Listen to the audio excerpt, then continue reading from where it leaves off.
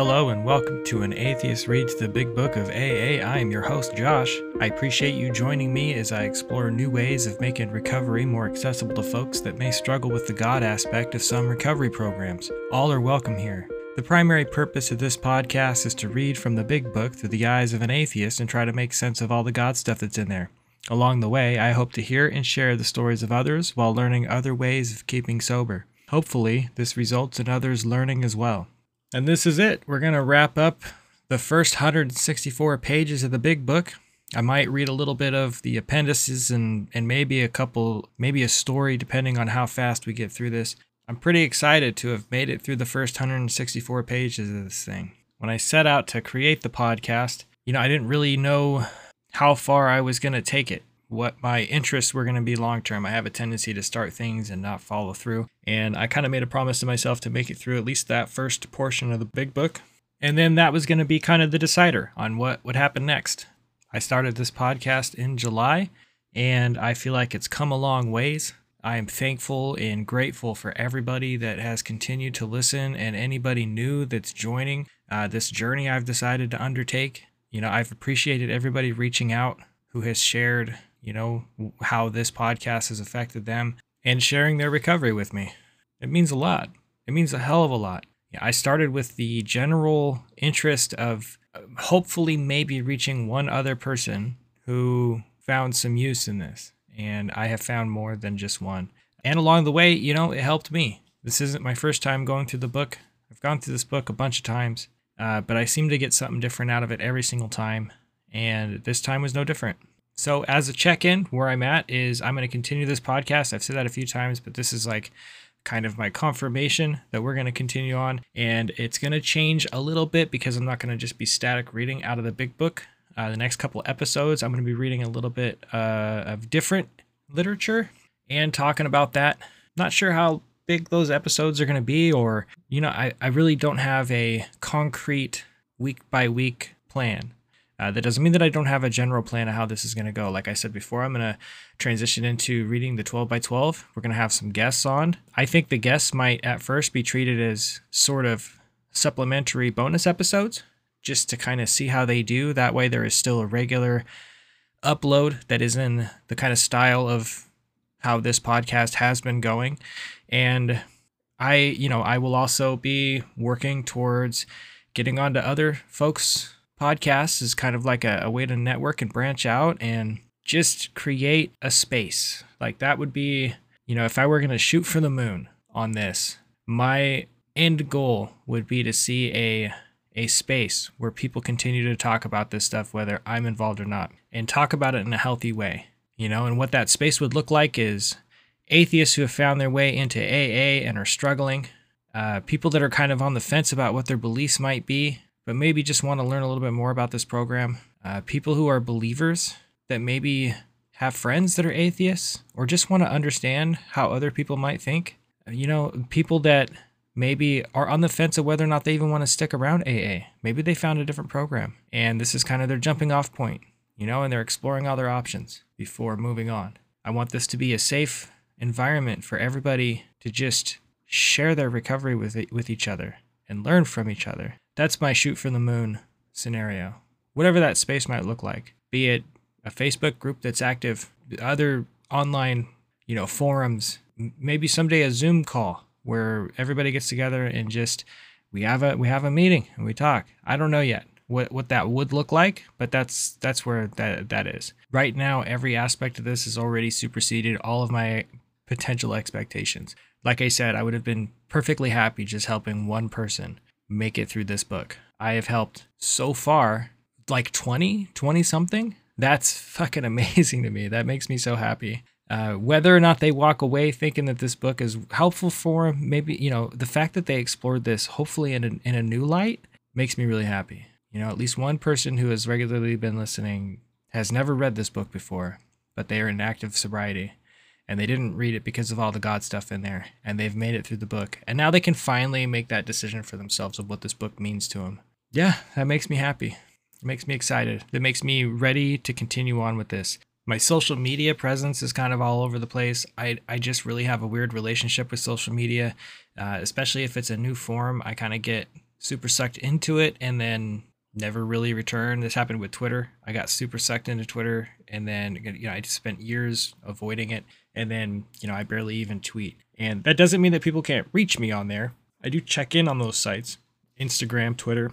I just don't know how to make that a regular, part of my outgoing rotation involving this podcast. So it's a little all over the place. Right now I'm sucked into Twitter. I was thinking about trying to use that platform to kind of, make quick videos about some of the stuff I've talked about in here and hopefully get people interested organically into my podcast in this space. But TikTok is a weird place. It's a weird place. All this social media stuff is super weird. And it's based on just the bare minimum of what our value actually is. And so it's so easy to get sucked into that dopamine surge of hitting the next and next and next and living in fear of missing out. And it triggers all this kind of negative side of me in some instances.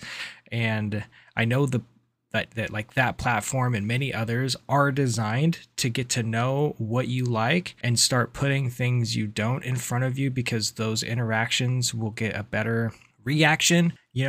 Controversy always breeds more interaction than positivity. I can see it. I've been using that app for a little while. I don't know if folks that are listening have ever even really explored it. And I can see it's supposed to just keep pushing things that you enjoy. But I keep ending up on some weird TikToks, really fucked up opinions and really fucked up, takes on the things that I'm interested in. And at first I was interacting pretty heavily with that. And then I kind of saw, this sort of system that's being created here. And so I'm trying not to engage in that. I'm trying to just focus on recovery, based content, whatever that means. But I can kind of see that it just might not be the thing for me. I'm still living in a little bit of avoidance. My car's been acting up again. I, recently, about a little over a month ago, broke things off with my girlfriend who I'd been with for a year. Nothing's in turmoil, but things are in flux. And I know my knee-jerk reaction to a lot of that is avoidance. I know how I operate by now. So I've got some rules set in place to kind of combat that. And I have, for the most part, been following that. The next step is to get more physically active in my life, because I stopped basically doing anything that took any kind of physical exertion. And now I'm having a hard time getting that habit broken. It used to be extremely physical and outgoing and outdoorsy even. So overall, despite all that, things are going fairly well. And I'm happy to be here. I'm genuinely happy to be here. Overall, my life has continued to maintain a consistency. My car having constant problems, it kind of gets to me because it just seems to be my luck. But look, it's looking back on my life and seeing that stuff like this used to just bring me so fucking low. And I just kind of live in just this garbage feeling, and it's not really happening. I had to recently cut a friend out of my life. I had my narcissistic, cheating ex-girlfriend find my TikTok and randomly start following me and liking all my videos. And, this is kind of worth talking about. So where I'm at with that, this person was extremely harmful to me. And not just in what she did to me, but in what I was doing as a reaction to that. She was very narcissistic and gaslit me a lot, lied to me a lot, cheated on me a lot. That ultimately, that whole relationship, I'm not going to get too much into that because that's a whole fucking podcast episode all by itself. The details aren't that important to what I'm about to say though.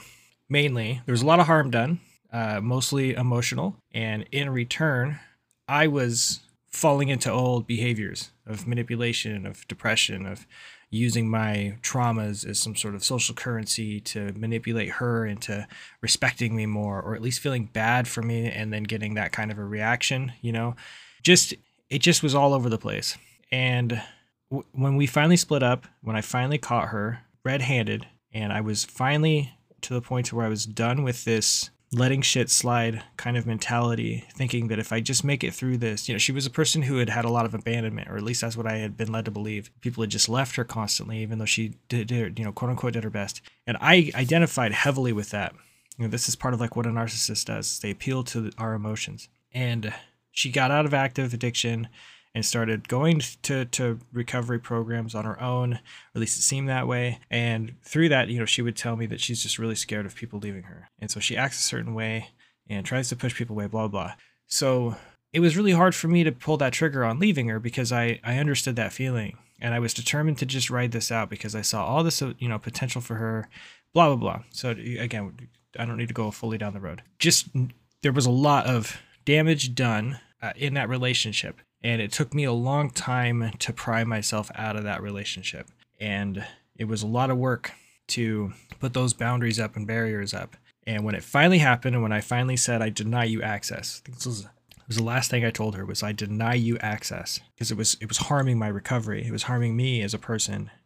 I was just drinking that poison, hoping she'd get better. I denied her that access, cut her completely out, and worked on moving on.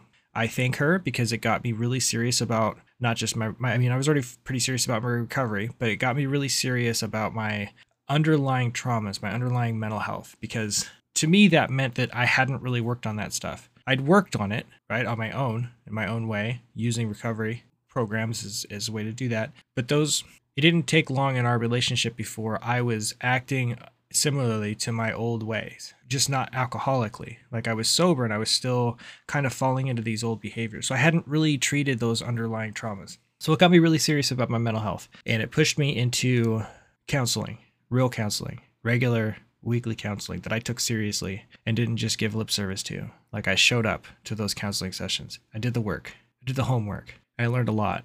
So in a weird way, I'm thankful for that experience. So it's been about 18 months, right? No connection, no contact. I hadn't looked her up, hadn't kept my distance, whatever. She hadn't found me or connected with me. Anyway, she found my TikTok, and it kind of just muddied the waters a little bit, mucked some stuff up. I had done a lot to sift through all of that bullshit and try to make sure that all the glass was out of that, that stream.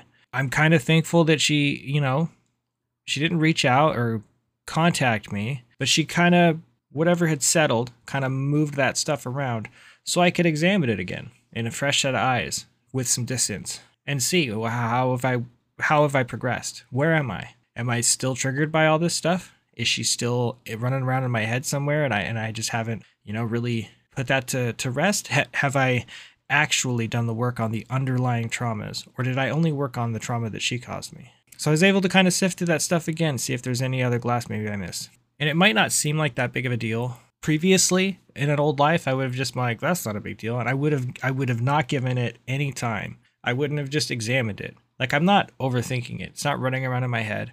I didn't overreact or even react. I just allowed myself to stop and sit with it, examine it. This thing happened. This person caused me a lot of harm. Where am I actually at with that? Let's look at it real quick, see how all the cards lay. And then, if there's anything to work on, we'll work on that. Old me would have been like, this thing happened. I don't need to pay it any attention. And then 6 months from now, I would still have that trauma that I was made aware of, but ignored. You know what I mean? So I feel really good about that whole interaction and that whole situation. I stuck to my guns. I didn't respond to her. I didn't send her a message. I didn't, the only thing I did was I told someone else who had a similar experience, one of her family members that had been talking with me, who had kind of helped me clear up some of the lies and some of the damage that she had done or tried to do socially. And I reached out to her and I said, hey, this person has a new TikTok. They followed me and liked my stuff. They might try to do the same to you. I have blocked them. And that was pretty much it. I didn't talk a bunch of shit. I didn't go run off to a bunch of people and be like, hey, this dirtbag piece of shit. I threw a couple jokes at a friend who was there for the whole thing, and I think I can live with that.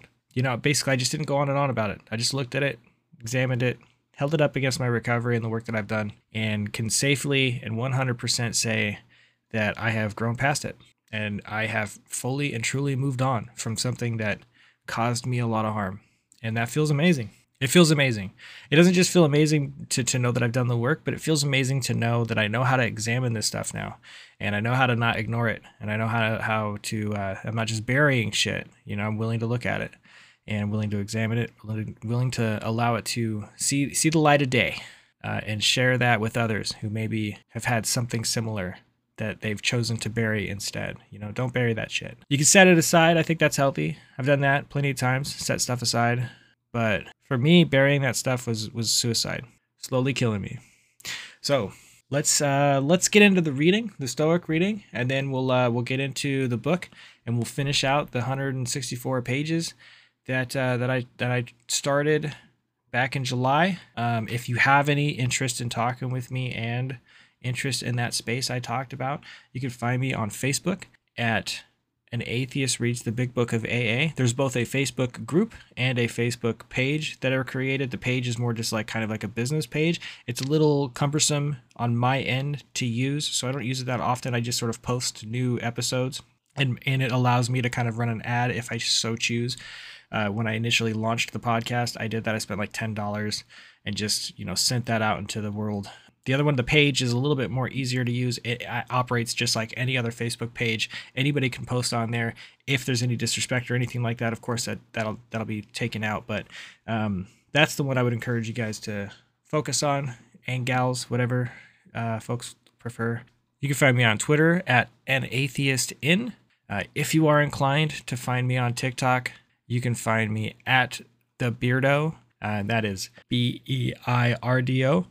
If you'd like to just send me a direct email, you can do that at oneatheistinaa@gmail.com. And you can find me on Instagram at atheist_in_AA. Again, my social media presence isn't that great. I'm not really good at keeping up on that because I don't really know how to, actively create that content. It seems so forced and fake. I do much better when I can just ramble about stuff, to be quite honest. So, but that doesn't mean that you can't react with me and share with me how you're doing. If you interact with me, I will interact back. I'm not really good at creating that content out of the air, so my post might seem limited, but that doesn't mean you can't reach out. All right, the daily Stoic reading is going to be for November 16th, when this hopefully comes out. Hope and fear are the same. Hecato says, "Cease to hope, and you will cease to fear."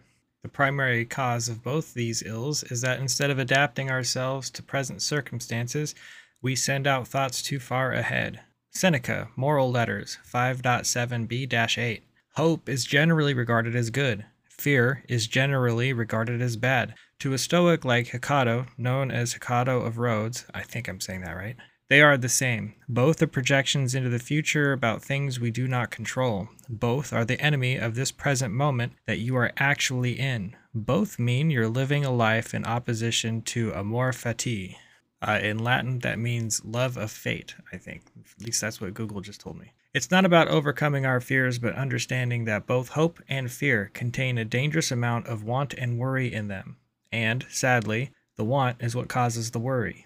I really like that reading. I like kind of the general message it's sending. Don't live too far in the future. Don't let your fear control you. For me, it's don't let my expectations determine the way that I'm going to act. My expectations of how I think things will go in the future act today. Like, I can't live in the future. And if I am constantly acting in a way that is in relation of something I'm scared of that hasn't happened yet, which is a very anxiety-based thing, then I'm not living at all today. I'm completely living outside of today. I know, so broader speaking, it's really easy for me to kind of get stuck in that if I don't make plans of any kind, if I don't set things in motion of any kind, then, what's the point, right? Like, I won't be working towards something. I have to do both. It kind of speaks to what I was talking about last week. This idea that I can have a goal and I can work towards that goal and I can prepare myself for the hope that that goal comes through, but I need to be prepared for the possibility that it's not going to work out, or that I'll need to adapt, or that I'll need to change things. And I can't live in that hope and that fear that it's not going to work out. I have to live in the action today that gets me there. That's kind of what I'm getting out of this reading. And when it comes to my recovery, this was a lesson that wasn't easy for me to learn right away. As well as I thought I was doing with the idea that I wasn't living in the future, I've talked many times before that, relationships were a difficult thing for me, was in sort of a panic about the idea that I could end up alone. And that if I didn't get at it now, then that clock was going to run out. I'm 41 now. At the time I was 39, and it was a legitimate obsession in my brain that if I didn't get into a relationship, then I was going to die alone. Like I was doing this active calculation of, it's going to take this much time to get to know someone, to see if I even want to start a relationship with them. It's going to take this much time in that relationship to see if it's somebody that I want to have like a permanence with. And what if that doesn't work out? Then I'm, back to square one, and now suddenly I'm 50. Like that's like, it just was on repeat. And living in that fear, not addressing any of the reasons why I had that fear, created just a constant spiral. I was remaining recovered. I was in active recovery. I was participatory. My drinking wasn't really at risk, it seemed like. I was maintaining what was necessary for me to stay abstained, but I was barely living in the moment. Everything I did was for the eventual, for that short period. I worked out in the gym so that I could eventually meet a woman who might be interested in me. I took on certain interests because I thought I could share that with the person in the future. Most of the things that I became interested in, I became interested with the caveat that this would be something I could share with someone. I lived so far in the future that I missed out on the moments.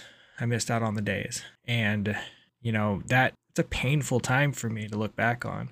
I'm happy about my recovery, and I'm happy about the strides I had made. And, a lot of that seemed necessary for the work that came from it and the growth that I've made. But knowing that even in recovery that I was still that way was kind of painful, and that it comes down to not living in the hope or the fear of the future. You experience those feelings, but living in those feelings today is just damaging. And it can leave you missing out on quite a lot. So before we get diving into the last portion of the big book, I just have to warn you, this is the only time I can record. My roommate is currently teaching jujitsu to the cabinetry in the kitchen, I think.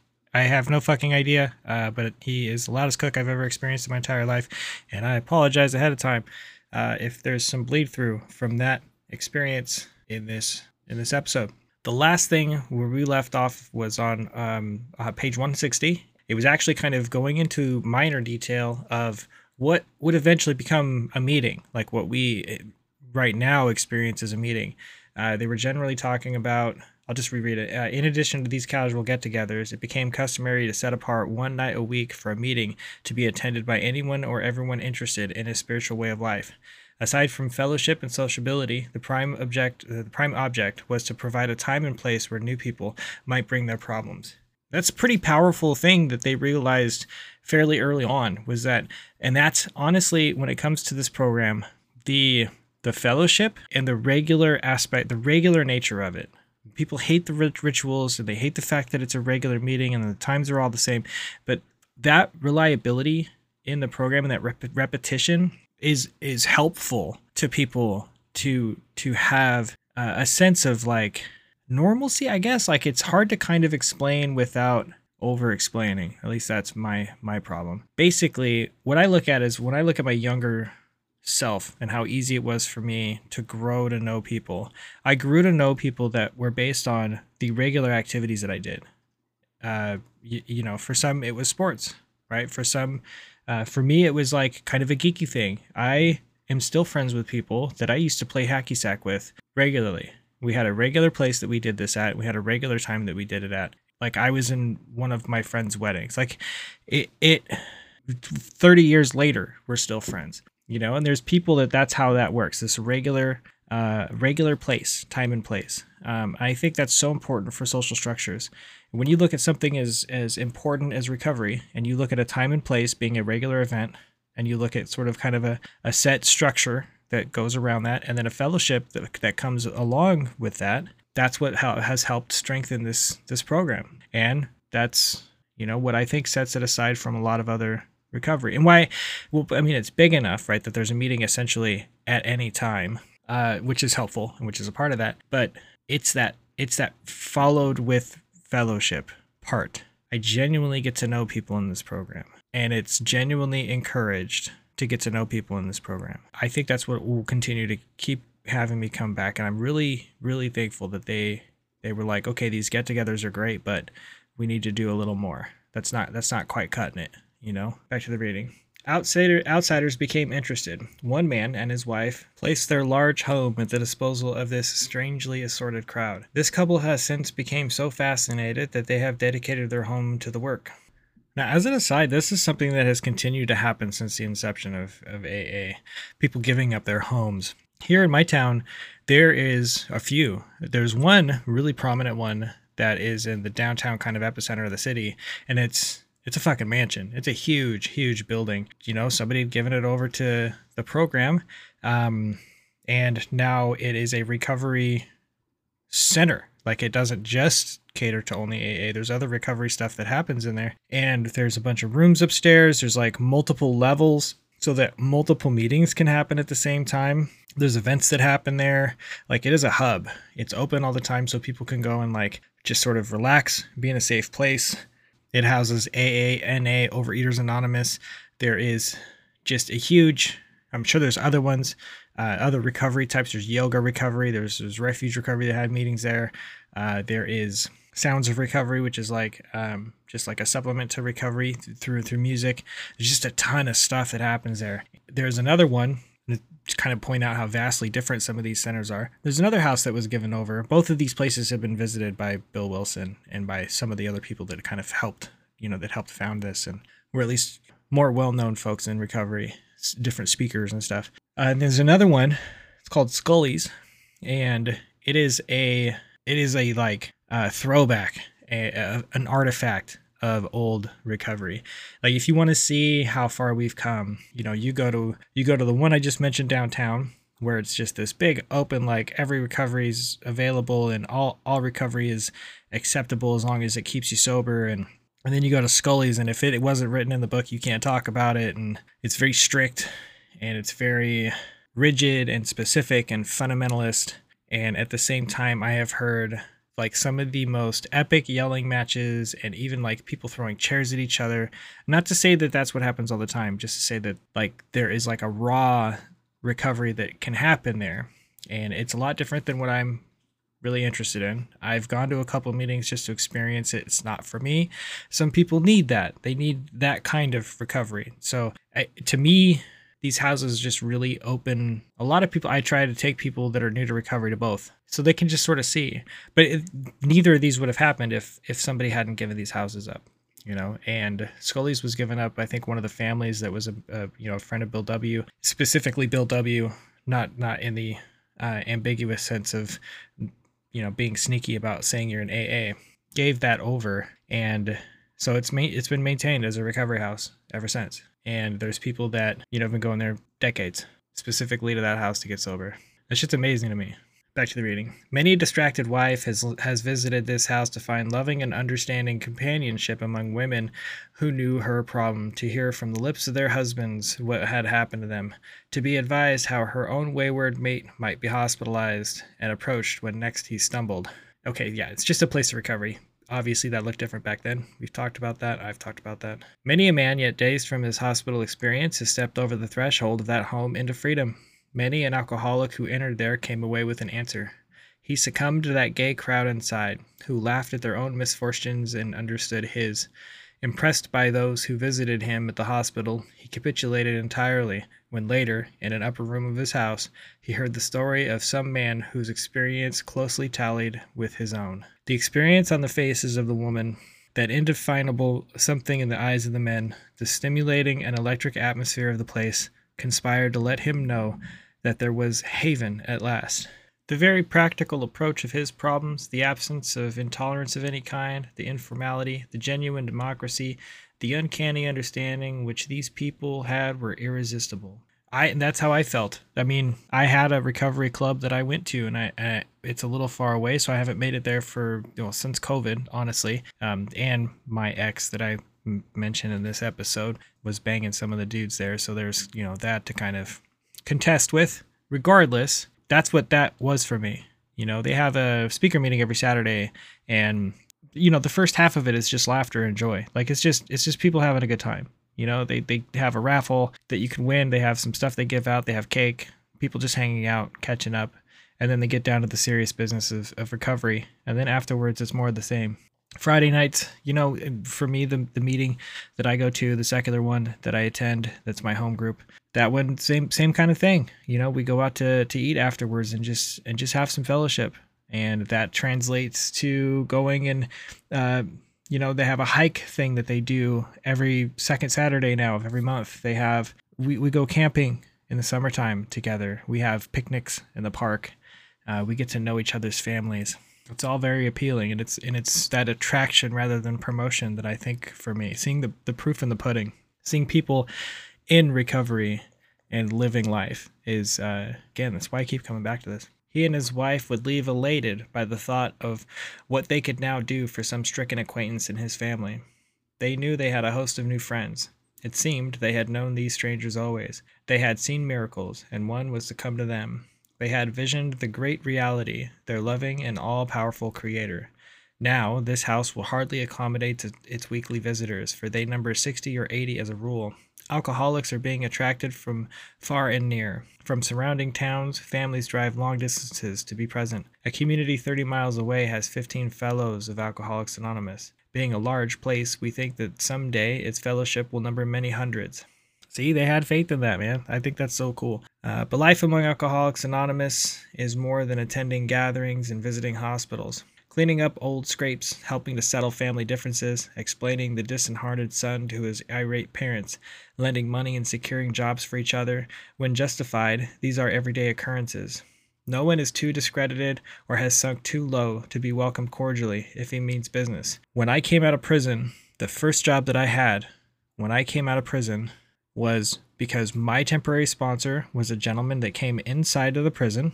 His name was Chuck. We formed a bond. He's well known in the community because he did so much service work for people. Unfortunately, he has passed away. He had some lung complications due to working in a shitty work environment that around a lot of asbestos. Anyways, he took a chance on me and gave me my first. He didn't give me my first job. He got me an interview for my first job. I had to earn the job. Got me an interview in the field that I wanted to work in, and I'll never forget it.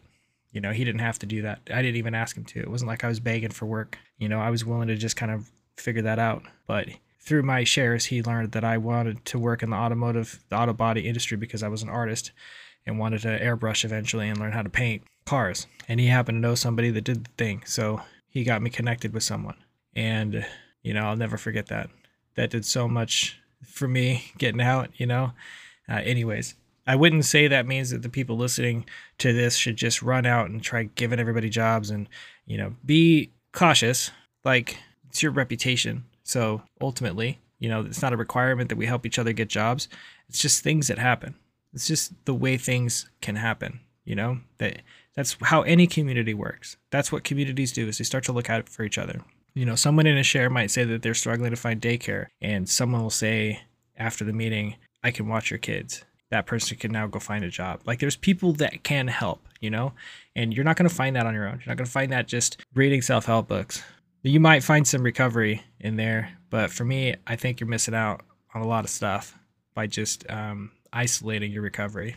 Anyways, back to the reading. No one is too discredited or has sunk too low to be welcomed cordially if he means business. Social distinctions, petty rivalries, and jealousies, these are laughed out of countenance. I'm going to say this is true.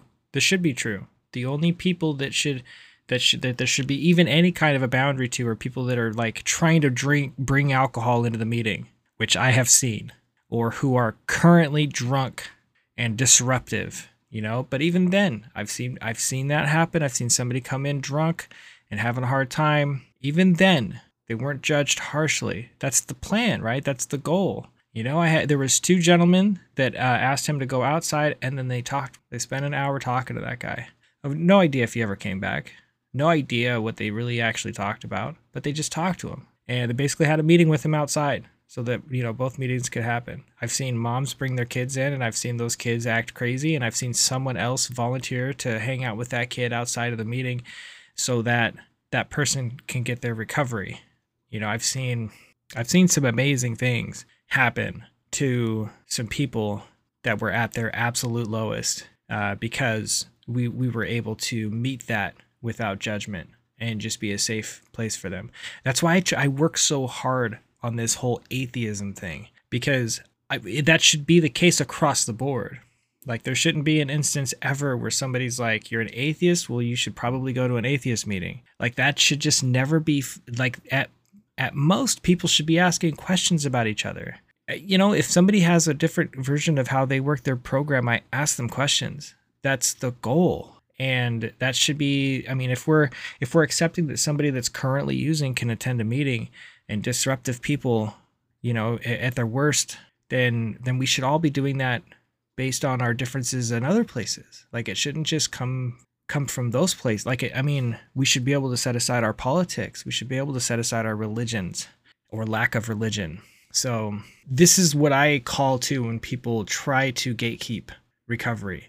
The program was literally foundationally built on an everybody's welcome, common ground. And I will vocally do my best to protect that. I will stand up for that 100% as often as I can. Being wrecked in the same vessel, being restored and united under one God, with hearts and minds attuned to the welfare of others, the things which matter so much to those people no longer signify much to them. How could they? Under only slightly different conditions, the same thing is taking place in many eastern cities. In one of these, there is a well-known hospital for the treatment of alcoholic and drug addiction. 6 years ago, one of our number was a patient there. Many of us have felt for the first time the presence and power of God within its walls. We are greatly indebted to the doctor in attendance there, for he, although it might prejudice his own work, has told us of his belief in ours. I do appreciate that too.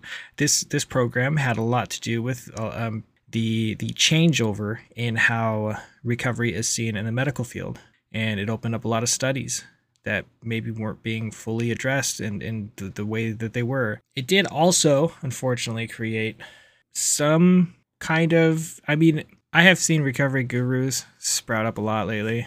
These people that are like, take our free consultation and then find out if I can help you stay sober. And so that's a side of it too. These counseling these sobriety coaches that are gonna like fucking be your sponsor for a fee, basically. That sprung up as well, and so it paved the way for a lot of stuff, and not all of it was good, but the stuff that was good has been pretty fucking amazing. Every few days, this doctor suggests our approach to one of his patients. Understanding our work, he can do this with an eye to selecting those who are willing and able to recover on a spiritual basis. I'm sure people here have taken that questionnaire, that 20-question questionnaire while waiting in the doctor's office. Are you an alcoholic? Answer these 20 questions. I used to answer all of them. Sometimes I wouldn't answer all of them, and I'd get like an 18 or something and think that was great. And it's like, if you've answered yes to any of these, then you might have a problem. Maybe I'm the only one. Many of us former patients go there to help. Then, in this eastern city, there are informal meetings such as we have described to you, where you may now see scores of members.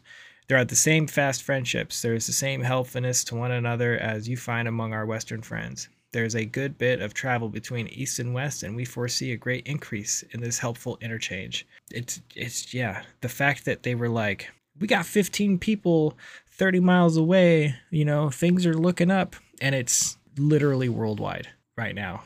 Amazing shit. Someday, we hope that every alcoholic who journeys will find a fellowship of Alcoholics Anonymous in his distinction. To some extent, this is already true. Some of us are salesmen and go about. Little clusters of 2s and 3s and 5s of us, it's a weird sentence, have sprung up in other communities through contact with our 2 larger centers. Those of us who travel drop in as often as we can. This practice enables us to lend a hand, at the same time avoiding certain alluring distractions of the road, about which any traveling man can inform you. Thus we grow, and so you can, though you be but one man with this book in your hand. Ugh, fucking tough one. And so can you, though you be but one man with this book in your hand. Sorry, it's broken up with this asterisk that was provided at the last that paragraph. It kind of threw me off here. Written in 1938, this is the asterisk. In 2017, there are over 118,305 groups.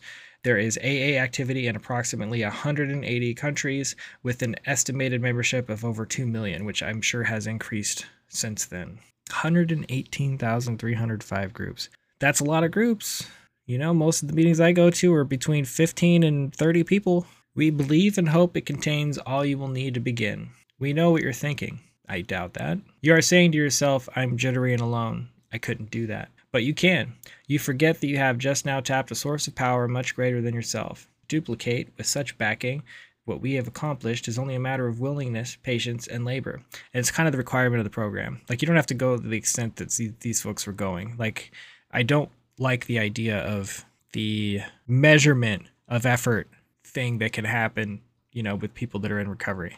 I chair 7 meetings and I, scrub down the building every day, and I see 8, I'm on 12-step calls 3 times a day. And like, I get that some people need that sort of internal validation by the actions that they put out, but don't think anybody else's efforts are a reflection of like what you should or shouldn't be doing. It's all based on your own recovery. If you're putting the chairs away at the meeting that you go to, and that's all you can fucking muster, then that's it. If all you can do is show up to a meeting, that's enough. That's it. You don't have to do more. Sometimes that's all that's required, is that you just show up. Just show up to your recovery. It's all any of us want. So don't get stuck in that I'm not doing enough because I'm not doing enough for others. You will. It just kind of happens naturally because people are going to encourage that. If you're struggling, if you're especially struggling on like how you view yourself, helping others is the best way to get out of that. If your recovering is kind of like stagnant, you feel like maybe you're starting to slip back, helping others, man, working with others is the best way to do that. And sometimes the best way to help others for some is to just fucking make some coffee, or clean up after the meeting, or whatever silent thing that you can do that's still helpful to the meeting. You know what I mean? It doesn't have to be vocal and loud and out there. Some people are going to do that for you, but show up, very, very, very bare minimum is just showing up and being present and being there. We know of an AA member who was living in a large community. He had lived there but a few weeks when he found that the place probably contained more alcoholics per square mile than any city in the country. I love that. Like, how could they possibly know? This was only a few days ago at this writing, back in 1939. The authorities were much concerned. He got in touch with a prominent psychiatrist who had undertaken certain responsibilities for the mental health of the community. Could you imagine that happening now? Could you imagine if like your shit neighborhood in your town, whatever crazy neighborhood that you might have, we have a few. One that I grew up in called Felony Flats is a very hectic, chaotic neighborhood. I lived there for much of my life. Could you imagine if a psychiatrist just came down and was like, I'm going to help this place, right? How weird is that to even think about? Like, I'm going to descend on this little portion of this city and I'm going to help these people. A psychiatrist just showed up. It was like knocking on doors like, hey, I'm a head shrink. Let's get some mental health going. Woo! Like, just such a fucking bizarre concept to even think about. The doctor proved to be able and exceedingly anxious to adopt any workable method of handling the situation. So he inquired, what did our friend have on the ball? Our friend proceeded to tell him, and with such good effect that the doctor agreed to a test among his patients and certain other alcoholics from the clinic which he attends. Arrangements were also made with the chief psychiatrist of a large public hospital to select still others from the stream of misery which flows through that institution. So our fellow worker will soon have friends galore. Some of them may sink and perhaps never get up. But if our experience is a criterion, more than half of those approached will also become fellows of Alcoholics Anonymous. When a few men in this city have found themselves and have discovered the joy of helping others to face life again, there will be no stopping until everyone in that town has had his opportunity to recover, if he can and will. Still, you may say, but I will not have the benefit of contact with you who wrote this book. We cannot be sure. God will determine that. So you must remember that your real resilience is always upon him. He will show you how to create the fellowship you crave. That's an asterisk. I just realized, or maybe there isn't. No, there's another asterisk. Asterisks are very strange in this. There is an asterisk. Alcoholics Anonymous will be glad to hear from you. Address P.O. Box 459 Grand Central Station. I actually think that's still the address. It is. Google confirms it. Since this book was written in 1939, it's still the address. Still the P.O. Box. It's fucking insane. Our book is meant to be suggestive only. We realize we only know a little. God will constantly disclose more to you and to us. Ask him in your morning meditation what you can do each day for the man who is still sick. So I don't do that. Of course, right? But I do try, or have been trying to start my day a little bit more outside myself if possible. Like I check in with how I'm feeling, but like I already kind of do that at night. So like when I first start the day, I've just been trying to give myself a couple minutes before I reach for a phone or before I do any like major activities or get stuck in my head about how the day's going to probably go. I just try to give myself a few minutes. And that seems to help a lot. Like I can tell when my day's off because I haven't given myself that moment. The answers will come if your own house is in order, but obviously you cannot transmit something you haven't got. See to it that your relationship with him is right, and great events will come to pass for you and countless others. This is the great fact for us. Yeah, you know, if your shit's all fucked up and you're trying to help other people, you're really just trying to help them fuck their own shit up, you know? You got to make sure that you're in good standing. Have a beginning sense of how this stuff. That's why I kind of like I'm at odds with how they describe sponsorship. Like they kind of describe sponsorship like as this thing that you do immediately after you get done with the steps, and I don't know that that's healthy. I personally don't. I waited a while before I considered sponsoring other people because I wanted to be in a better place. I wanted to make sure I was in a good place. Now, there was a little bit of procrastination that came with that, but that's why I had a sponsor, because he could remind me, hey, you're supposed to be giving this to other people. You need to be shaking hands and talking with people about them, maybe needing someone to walk them through this. Like, don't shuck your responsibilities because you're scared, blah, blah, blah. But it absolutely was not going to be on the table a few weeks after my recovery, do the steps, immediately sponsor. It's a terrible thing that might happen, and I hope that doesn't. Thankfully, that's not been my experience. I haven't really been seeing that a lot, but there have been times where I feel like somebody started sponsoring other people right away, or people that collect sponsors. That kind of worries me too. If you have 30 sponsors or like 12, 15 sponsees, excuse me, how are you effectively applying any real time to those people? Like, this isn't, they're not Pokemon cards. This isn't like a sports team. You're not just, sponsor a couple people. But, each their own, I guess, with that. I think that that's spreading yourself too thin. I would want a sponsor that was going to be available. And I feel like if they had 20 people, I personally would put on myself the feeling that if I were taking up that sponsor's time, that I'm taking time away from others. That's kind of where I'm at with it. Availability is important. But ultimately, make sure you're in a good place before you start trying to give this thing to other people. May God abandon yourself to God as you understand Him, admit your faults to Him and to your fellows, clear away the wreckage of your past, give freely of what you find, and join us. We shall be with you in the Spirit, fellowship of the Spirit, and you will surely meet some of us as you trudge the road of happy destiny. May God bless you and keep you until then. And that's it. That is the entirety of Alcoholics Anonymous, first 164 pages. The holy text for some folks. If you've been listening along, then you know that that is not true for me. There is a lot in here for me to take out, but it is by no means to be taken exactly as it's written. I think it should be assessed as it's written, and the faults in the writing explored, and, the history understood, and seeing, what people went through is important. A lot of people get more out of the stories than they do out of the book, and of course that would happen because while the book does have a small guideline, right, to how this works, the 12 steps and everything else, the actual fruit of that labor is more described from people that have been handed down a version of this process over time. It's not exactly as, but like I said, you don't sit down and go through the entire steps in 8 hours or 2 days. The way that the fourth step is written is kind of morphed into something else. There's an additional column that people add that maybe isn't in the book. It all depends on who you talk to. There is sponsorship, really wasn't defined in this. How a meeting should be ran was not defined in this. This was stuff that was all handed down through the years. And that's where that's where I'm at with the book. We as a collective have chosen things that we change and that we have latched onto and that we have morphed away from, or that we have, tacked on, interpreted differently.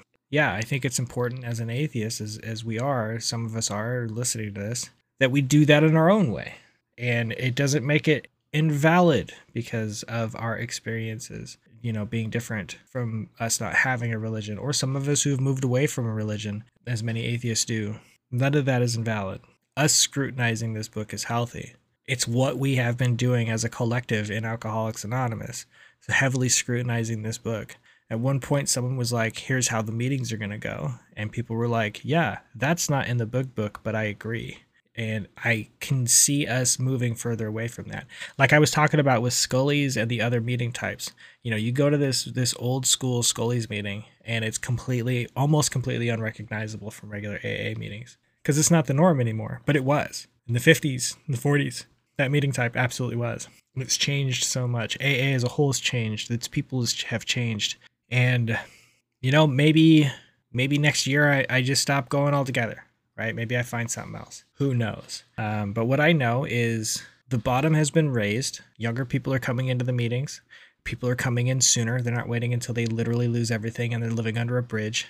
The bottom is being raised. The old timers that don't like that because they feel like that they earn their seat through much more suffering and therefore others should too, are kind of getting their heads out of their asses and seeing that somebody having less suffrage and still making it through the doors isn't an invalid form of finding their way into recovery. Women are starting to be more understood in the program. There's conventions to allow this kind of stuff to happen. These things are being expressed in a healthy way, despite what the book says. So keep scrutinizing the book if that's your interest. If you have if you have something I should read, you have a recommendation for a book I should give a shot to, and something maybe we should talk about here, let me know. There's a couple I'm definitely going to check out. For now, I have a couple pamphlets that might seem a little thin to talk about, but should still make it through a whole episode. And I have hopefully a guest that will want to come on as kind of a break before we head into the 12 by 12. And then, like I said, I think the best way that I'm going to go forward with this is to at first have a guest here and there, but have them be a bonus episode. That way people can kind of have their separated, if they want to listen to the speaker, they can. If they like the format of how things have been going so far, they'll still have that. And then we can kind of go from there. And, I said my socials at the beginning. I'll say them again. You can find me on Facebook, An Atheist Reads the Big Book of AA. You can find me on Twitter at An Atheist In. You can find me on Instagram, atheist_in_AA. You can send me a Gmail at oneatheistinaa@gmail.com. You can evidently find me on TikTok at the Beardo, BEIRDO. And hopefully we connect. And hopefully you all keep listening. If the changeover isn't working and you feel like I'm moving away from my primary goals with this podcast in a way that isn't really something you're interested in, let me know. Let me know if you're excited to see or hear certain things. I appreciate everybody who reaches out, and I take everything into consideration. So I cannot thank everybody enough. If this is as far as our journey comes, the 20-something people that have listened so far, if this is it, thank you. I can't appreciate it enough. I can't tell you how impactful this experience has been for me. So genuinely, thank you. Thank you. I appreciate all of it. For those that are going to continue on, that want to hear more, I appreciate you too. And I'm excited to see what comes next and to hear from more people that hopefully find this podcast useful. Thank you for keeping me sober one more day, and I look forward to having you back.